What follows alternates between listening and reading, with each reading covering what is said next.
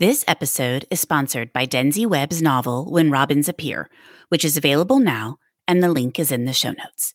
When Robins Appear tells a story of young love, past love, keeping secrets, and the agonizing decisions women may be forced to make about forming families, and how they all come together to impact the Earl family, Deb, Richard, and their teenage daughter, Amanda.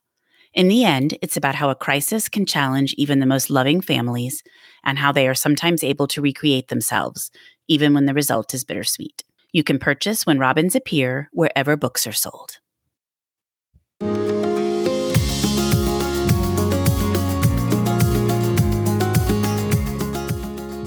This is the Thoughts from a Page podcast where I interview authors about their latest works. My name is Cindy Burnett, and I love to talk about books.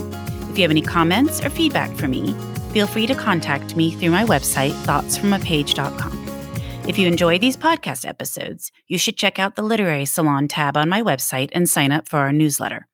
We are hosting some fabulous online events in 2021, including my guest today, Julie Carrick Dalton. Julie grew up in Maryland and on a military base in Germany. As an adult, she bounced around from Seattle to Dallas to Virginia, before finding her true home in Boston, where she has lived for more than 20 years. A Tin House alum and graduate of Grub Street's Novel Incubator, Julie holds a master's in literature and creative writing from Harvard Extension School. She is a frequent speaker on the topic of writing fiction in the age of climate crisis. Mom to 4 kids and 2 dogs, Julie is a passionate skier, hiker, and kayaker. She also owns and operates an organic farm. I hope you enjoy the interview. Welcome, Julie. How are you today? I'm great. Thanks for having me.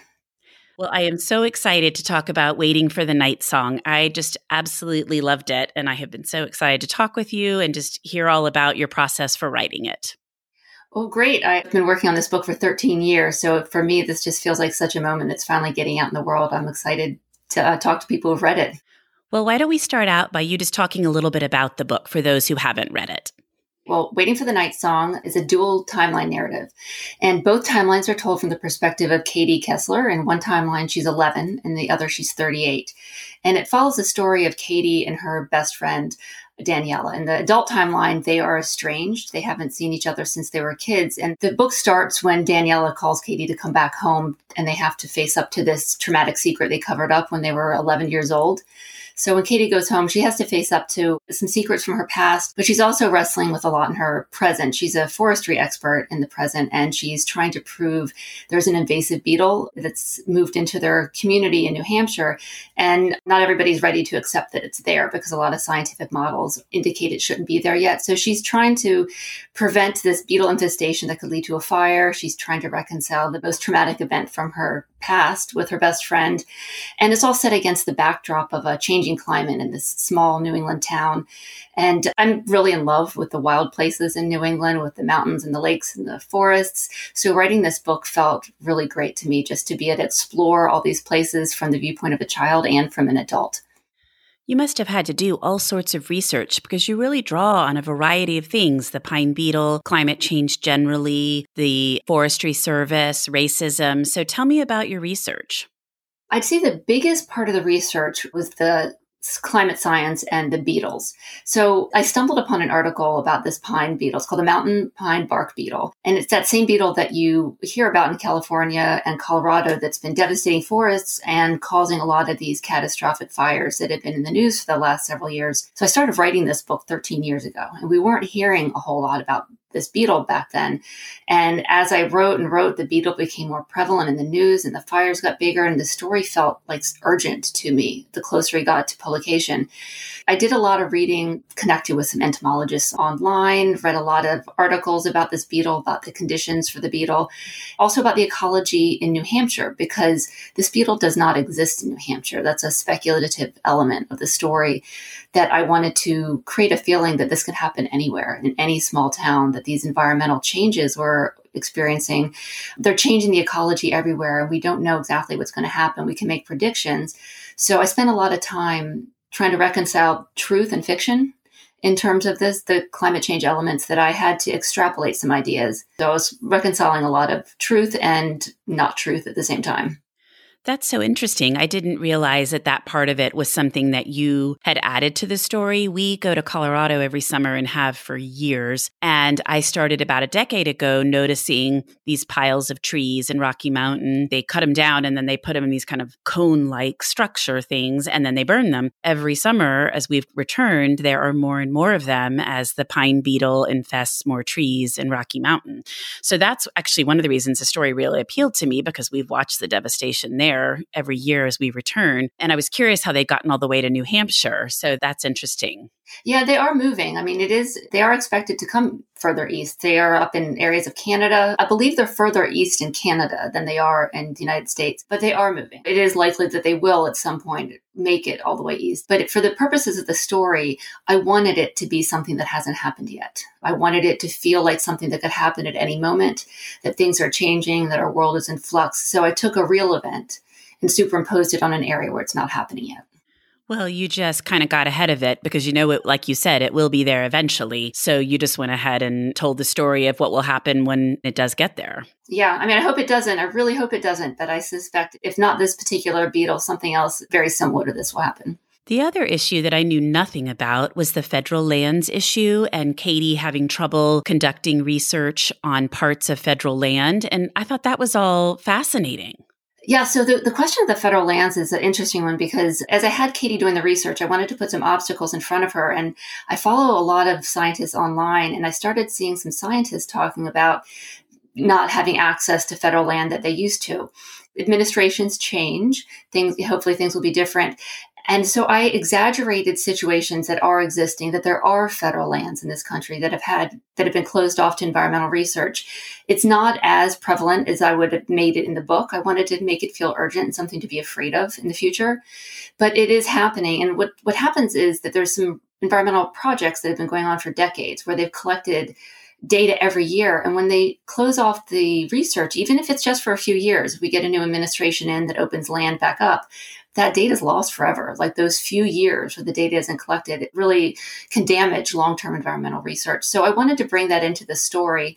And I also wanted to bring in the idea that scientists are fighting for truth, and sometimes truth is bigger than a law. And how do you reconcile that? Putting Sadie up against the government. She's just this quiet, solitary scientist trying to do her work, but she knows she's right. And so she has to choose.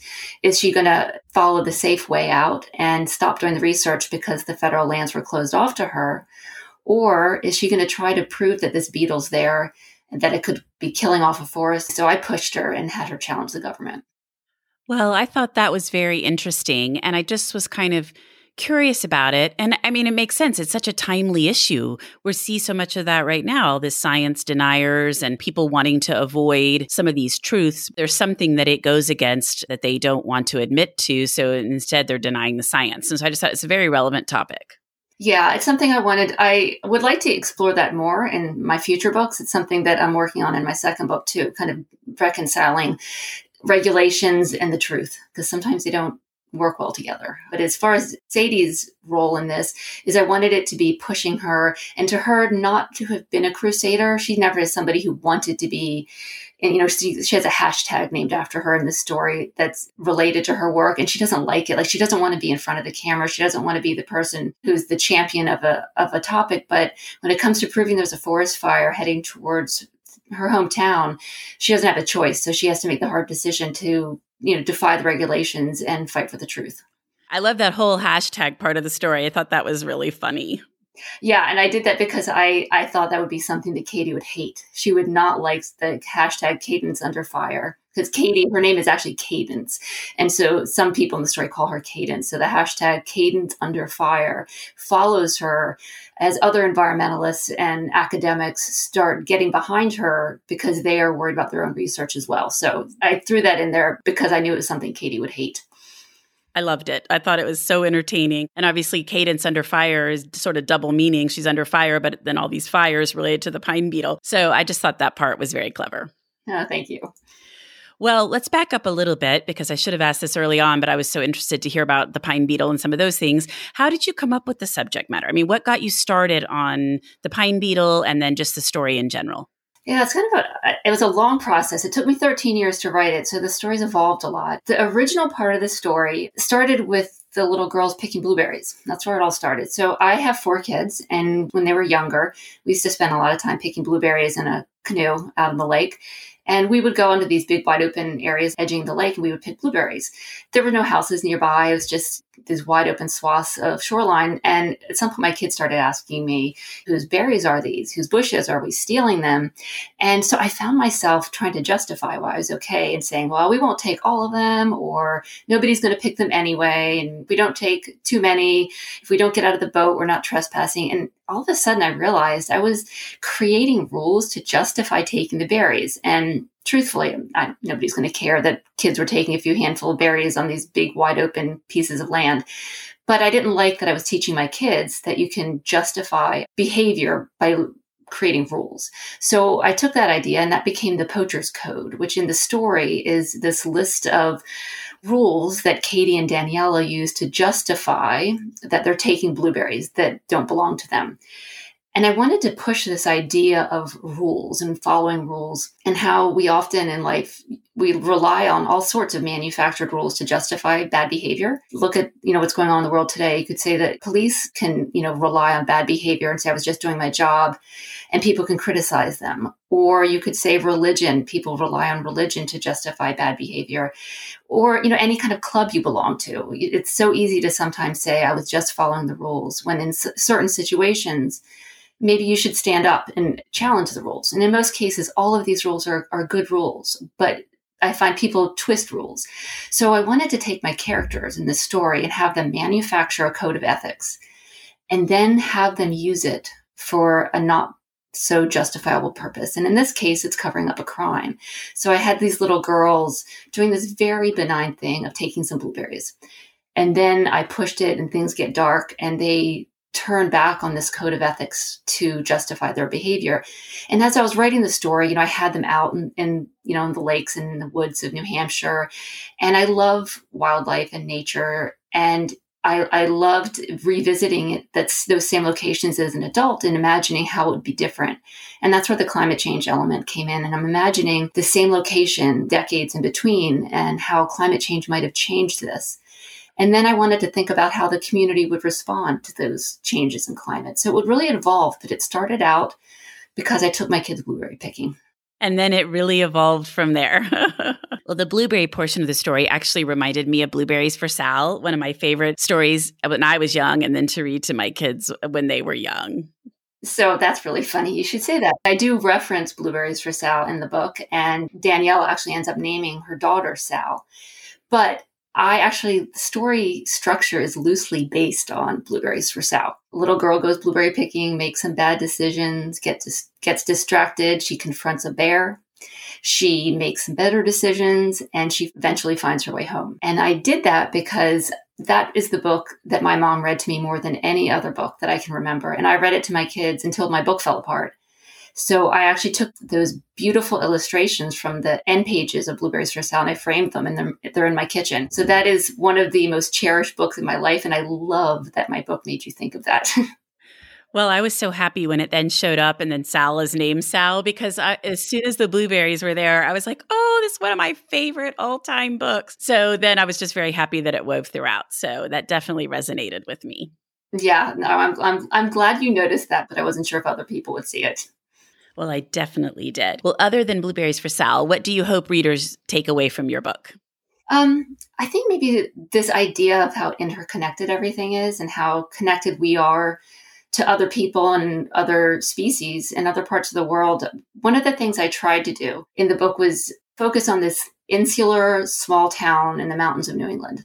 But I wanted to make it kind of feel like every town, like this could be any town, and we're all in flux. And so the title of the book, Waiting for the Night Song, refers to this small songbird. And it's a real bird in New England that's endangered.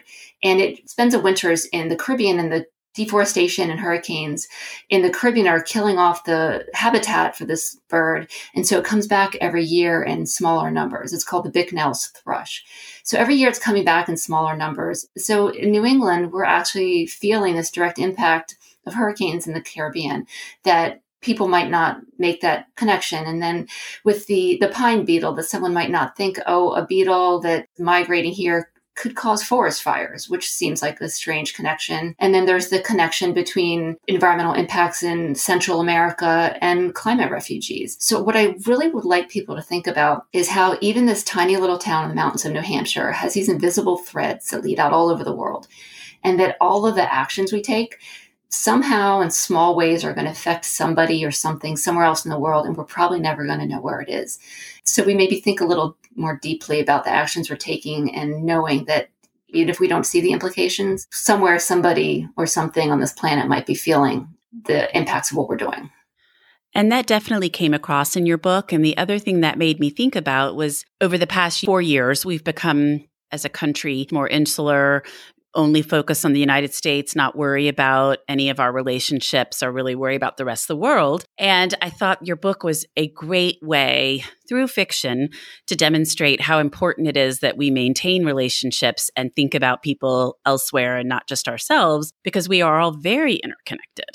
Yeah, absolutely. I tried to not be, heavy-handed in that and making the species that was in the forefront. And the Bicknell's thrush isn't even it's a tiny little gray bird. It's very unnoticeable, but it leaves a hole in an ecosystem. And when any species leaves an ecosystem or is diminished in number, there's like a void in the environment, and all the other species around it in some way are going to shift to fill that void. And it's like inescapable that we're going to be feeling this all over the world. And I think you're right. It's so easy to just look at our community or look at the impacts, like the water's not rising in my town yet.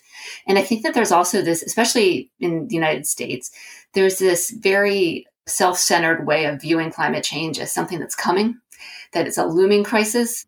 We've got a long time to plan ahead, but the apocalypse is already here for a lot of people. There's island nations that are already planning evacuations because of rising waters, and there's places in the U.S. where they're feeling hurricanes worse. And I think there's a lot of privilege that goes into thinking that climate change is coming, because it's usually communities of color, indigenous communities, poor communities that feel it first and the worst.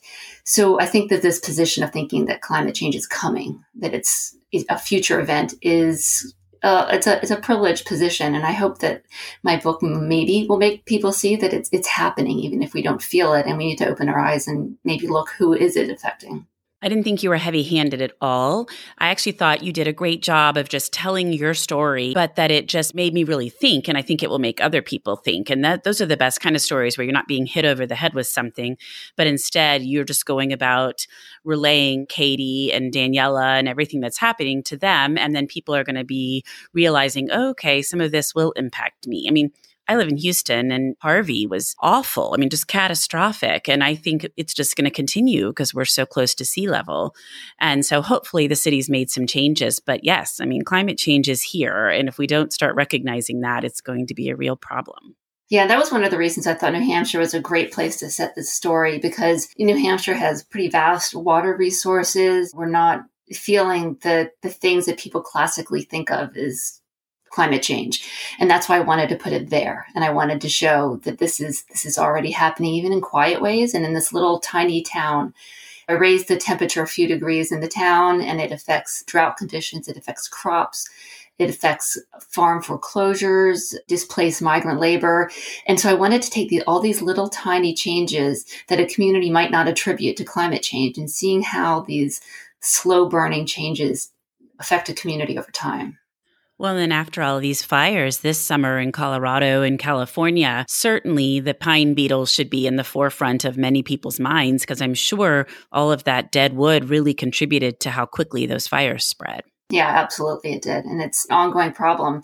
And there are these big wind events actually carry the beetles. And we could be just a couple big wind events away from these beetles landing in New Hampshire, and it changes everything.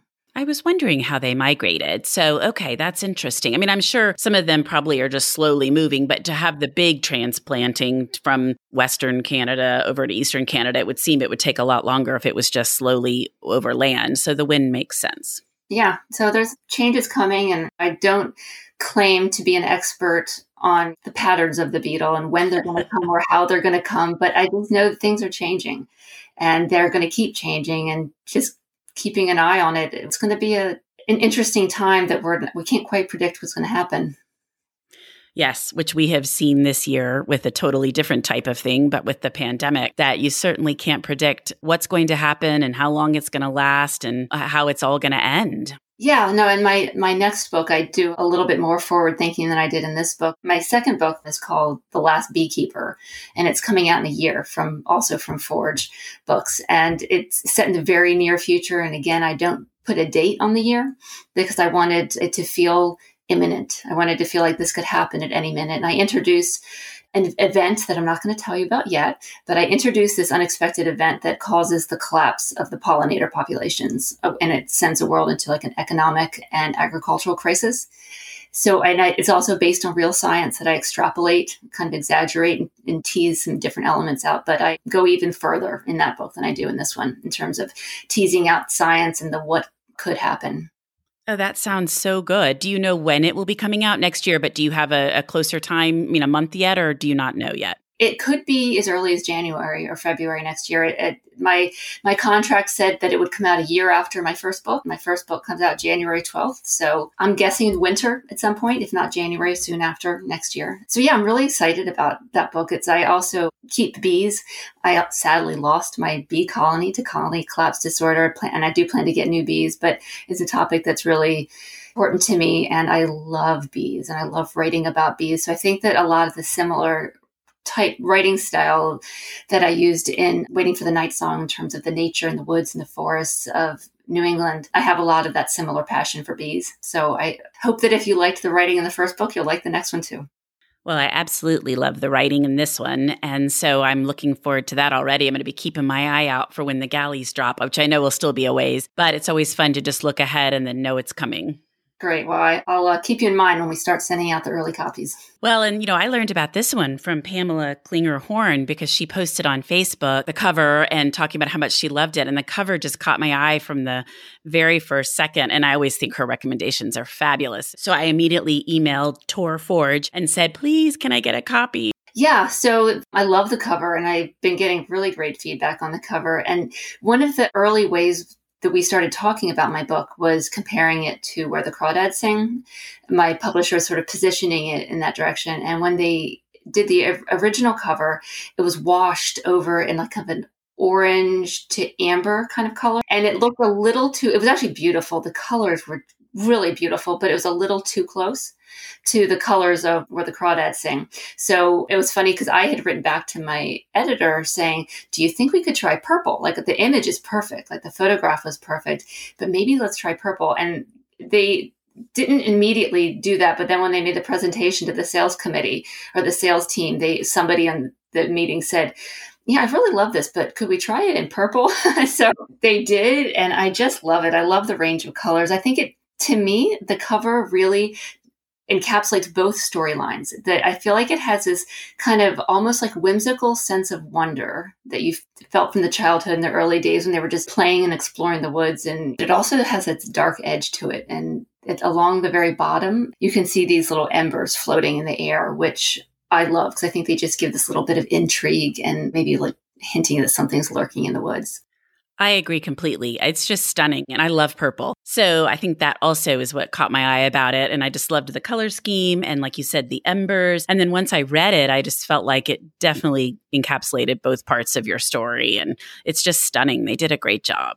Yeah, Katie Klimowitz was my cover designer, and I just think she's fabulous. I think she did a great job interpreting the story in the cover, and I have no idea what they're going to do with my next cover, but I'm kind of hoping that maybe she'll be my cover designer again, but I don't know what their plans are.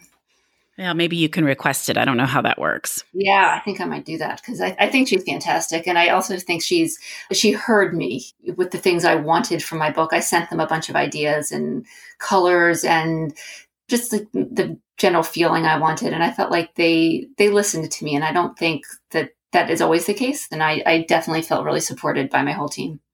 And that's got to be a nice feeling with it being your debut, just to feel like you're very attached to how it looks and proud of it when you're out there talking about it and showing it to people and just knowing it represents you. Yeah. Yeah, I agree. And I do feel like it represents me. What about the title? The title. So when I first started writing this, I'm going to give you the whole progression of all the titles this book has had. I don't think I've told anybody this yet. So the book was originally called The Rules of Blueberry Picking. And I was told That's a middle grade, very cute story. Yes, exactly. I was going to say, that sounds like a middle grade story.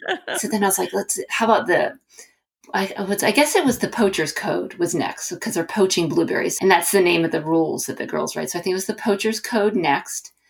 And then it was Stones That Rise. That didn't last very long. There's a lot of stone imagery and this idea of stones rising up out of the New England soil, which is a phenomenon of like between the freezing and thawing in New England, that stones rise up out of the soil in fields every year. So I was like, Stones That Rise. That's very great. No, it was not great. And then I came up with a brilliant idea that I was sure this is it. This is the one. 4 degrees. Because the whole thing hinges on this 4-degree change in temperature is what sets everything in motion, all the climate change. And I was like, that sounds wonderful. That's a thriller, catchy. But my editor thought it sounded too much of a thriller, more of a hard thriller kind of story. She was right. So she said she wanted something that invoked nature, was lyrical, had emotional resonance. She gave me all these things. And I'm like, are you kidding? How do I get all that into the title of one story? So I came up with 35 new titles for her. Oh my gosh. Yeah. Some of them were terrible, but Waiting for the Night Song was the top on the list. And so I was talking to my editor, Kristen, on the phone, and I said, I've got some titles for you. And I said, the first one is Waiting for the Night Song. And she's like, I'm done. I don't want to hear the rest. But the rest of them weren't nearly as engaging. And I think that it really encapsulates the song because it refers to that little bird. When she's a little girl, it's very prevalent in the forest where she lives. But when she comes back as an adult, it's endangered and it's not there. It's not extinct, though. So it's not like it's gone. She just is waiting for it. And I think that's a theme in the book. I think it encapsulates the idea of longing and waiting. And there's hope because I don't want the story, it is a story that engages climate change, but it's a hopeful story. Like I hope in the end that readers don't walk away with a feeling of gloom and doom. I think there's a lot of hope, and I think there's a lot of hope in Katie and in me. So at the end, when she's waiting for the night song, it isn't like that night song's never coming. She's just waiting for it. I definitely thought it was a hopeful story, and I loved it. I don't like anything too dark, so I was hoping it wasn't going to be super dark, and I didn't think it was at all. It had depth, and there was a lot to it, and the idea that truth will always come out, which I think is an important and interesting topic, and I thought that was another thing addressed in your book. But I thought in the end, Katie made a lot of progress. She came out of it on the other side, I thought changed, but in a good way. Yeah, I think so too. And I was talking with my mother on the phone recently, and she was saying that she had a really hard time reading the book and not thinking Katie was me, like the whole way from the little girl Katie to the adult Katie. And it's funny because I think there's an awful lot of me in Katie, just my personality and my interests. And so I think that I couldn't have written a book without hope in the end because I have a lot of hope myself. So I think that just came from me to Katie. Oh, I love that. That's really interesting. And that's interesting that you were thinking about it as you wrote, and then your mom immediately picked up on that. I think the little girl, Katie, there's a lot of me in her. In fact, the relationship between myself, my best friend is a little girl, and Katie and Danielle is very much modeled and intentionally on this friend I had, that we used to just go on these crazy, wild adventures. And they're all made up. They were never actual adventures. And we would role play these ridiculous stories. And we had all these woods surrounding us. And we would play in this creek and back behind my house and climb trees and build forts and all those things. And I loved that just willingness to run wild in the woods and have fun and adventures. And she was definitely the cooler of the two of us. She was a year older than me, just like Daniela was a year older than Katie. And she's a friend that I lost touch with in high school. And I never kept in touch with her, but I looked her up as I was writing the book, and we've reconnected because of the book, which is kind of fun. Oh, that's very cool. Is she near you now, or is she someplace far away? No, I live in Boston now, but she still lives in Maryland, where I grew up. Well, before we wrap up, I would love to hear what you had read recently that you really liked. I could do a whole nother hour doing that. I'd say the 2 books I'm most excited about that are coming out in 2021 are, I know you know about this one, The Kindest Lie by Nancy Johnson. I've been, writing friends with her for years, and I've read early drafts of her book and talked with her through revisions. And I think she's just a really talented writer and a voice that I think a lot of people are going to be talking about. The book is beautiful. The writing it's so polished, and it doesn't read like a debut book to me. And it's a story I think people will really want to talk about. And the other one is The Lost Apothecary by Sarah Penner, which is coming out in March. And this story takes place, it's a dual timeline narrative also. It's about this woman apothecary in the 1800s who invents potions to help women off the men in their life who are giving them trouble. And so she's basically a benevolent serial killer. And it's this feminist, twisty, wonderful story of women and their friendships and their supporting each other. It's also beautifully written. So I'd say those are the two I'm most looking forward to. I'm also, right now, I just today got a copy of Hades, Argentina in the mail today. And I believe that's launching on the same day as mine on January 12th by Daniel Bodell. And that book looks spectacular. And one more I'll plug that I'm also reading right now is Wild Women and the Blues by Denny S. Bryce, which is getting a lot of buzz. And it's this jazz age story that I think that a lot of people are going to be talking about this one too. It was on Oprah's list this year, and it comes out it's either the end of March or early April. I think it's the end of March because I had just coordinated with her about scheduling her for a podcast interview and had grabbed her book off of NetGalley last night. It looks really good. Yeah, and that cover on that book is just, I could stare at that cover forever because there's so much wonderful detail in it. So yeah, so I'd say those are the books I'm most excited about right now, but there's so many great books coming out. Well, and I'll do a plug because I absolutely love Nancy's book, The Kind to Sly, also. So we will be hosting you and Nancy together in February, on February 17th. So if people are interested, I'll make sure I put a link in our show notes because that will be a really fun event. You all are friends. Both books are outstanding. So I'm really looking forward to that.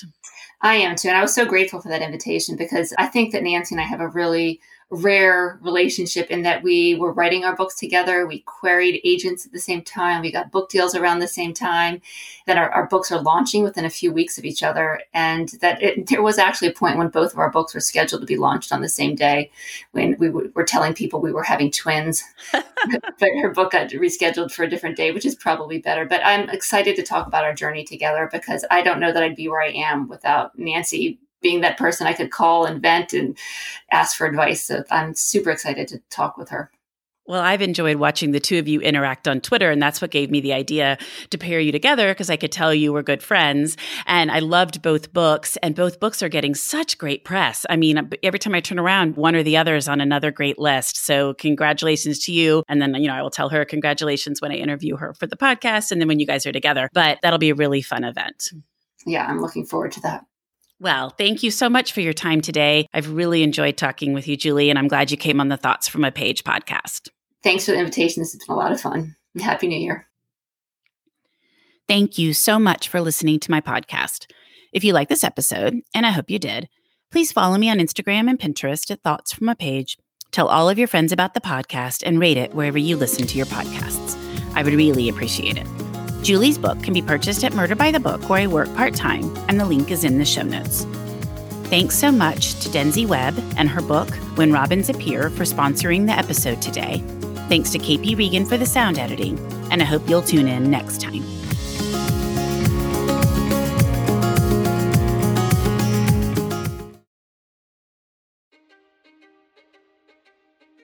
History is complicated.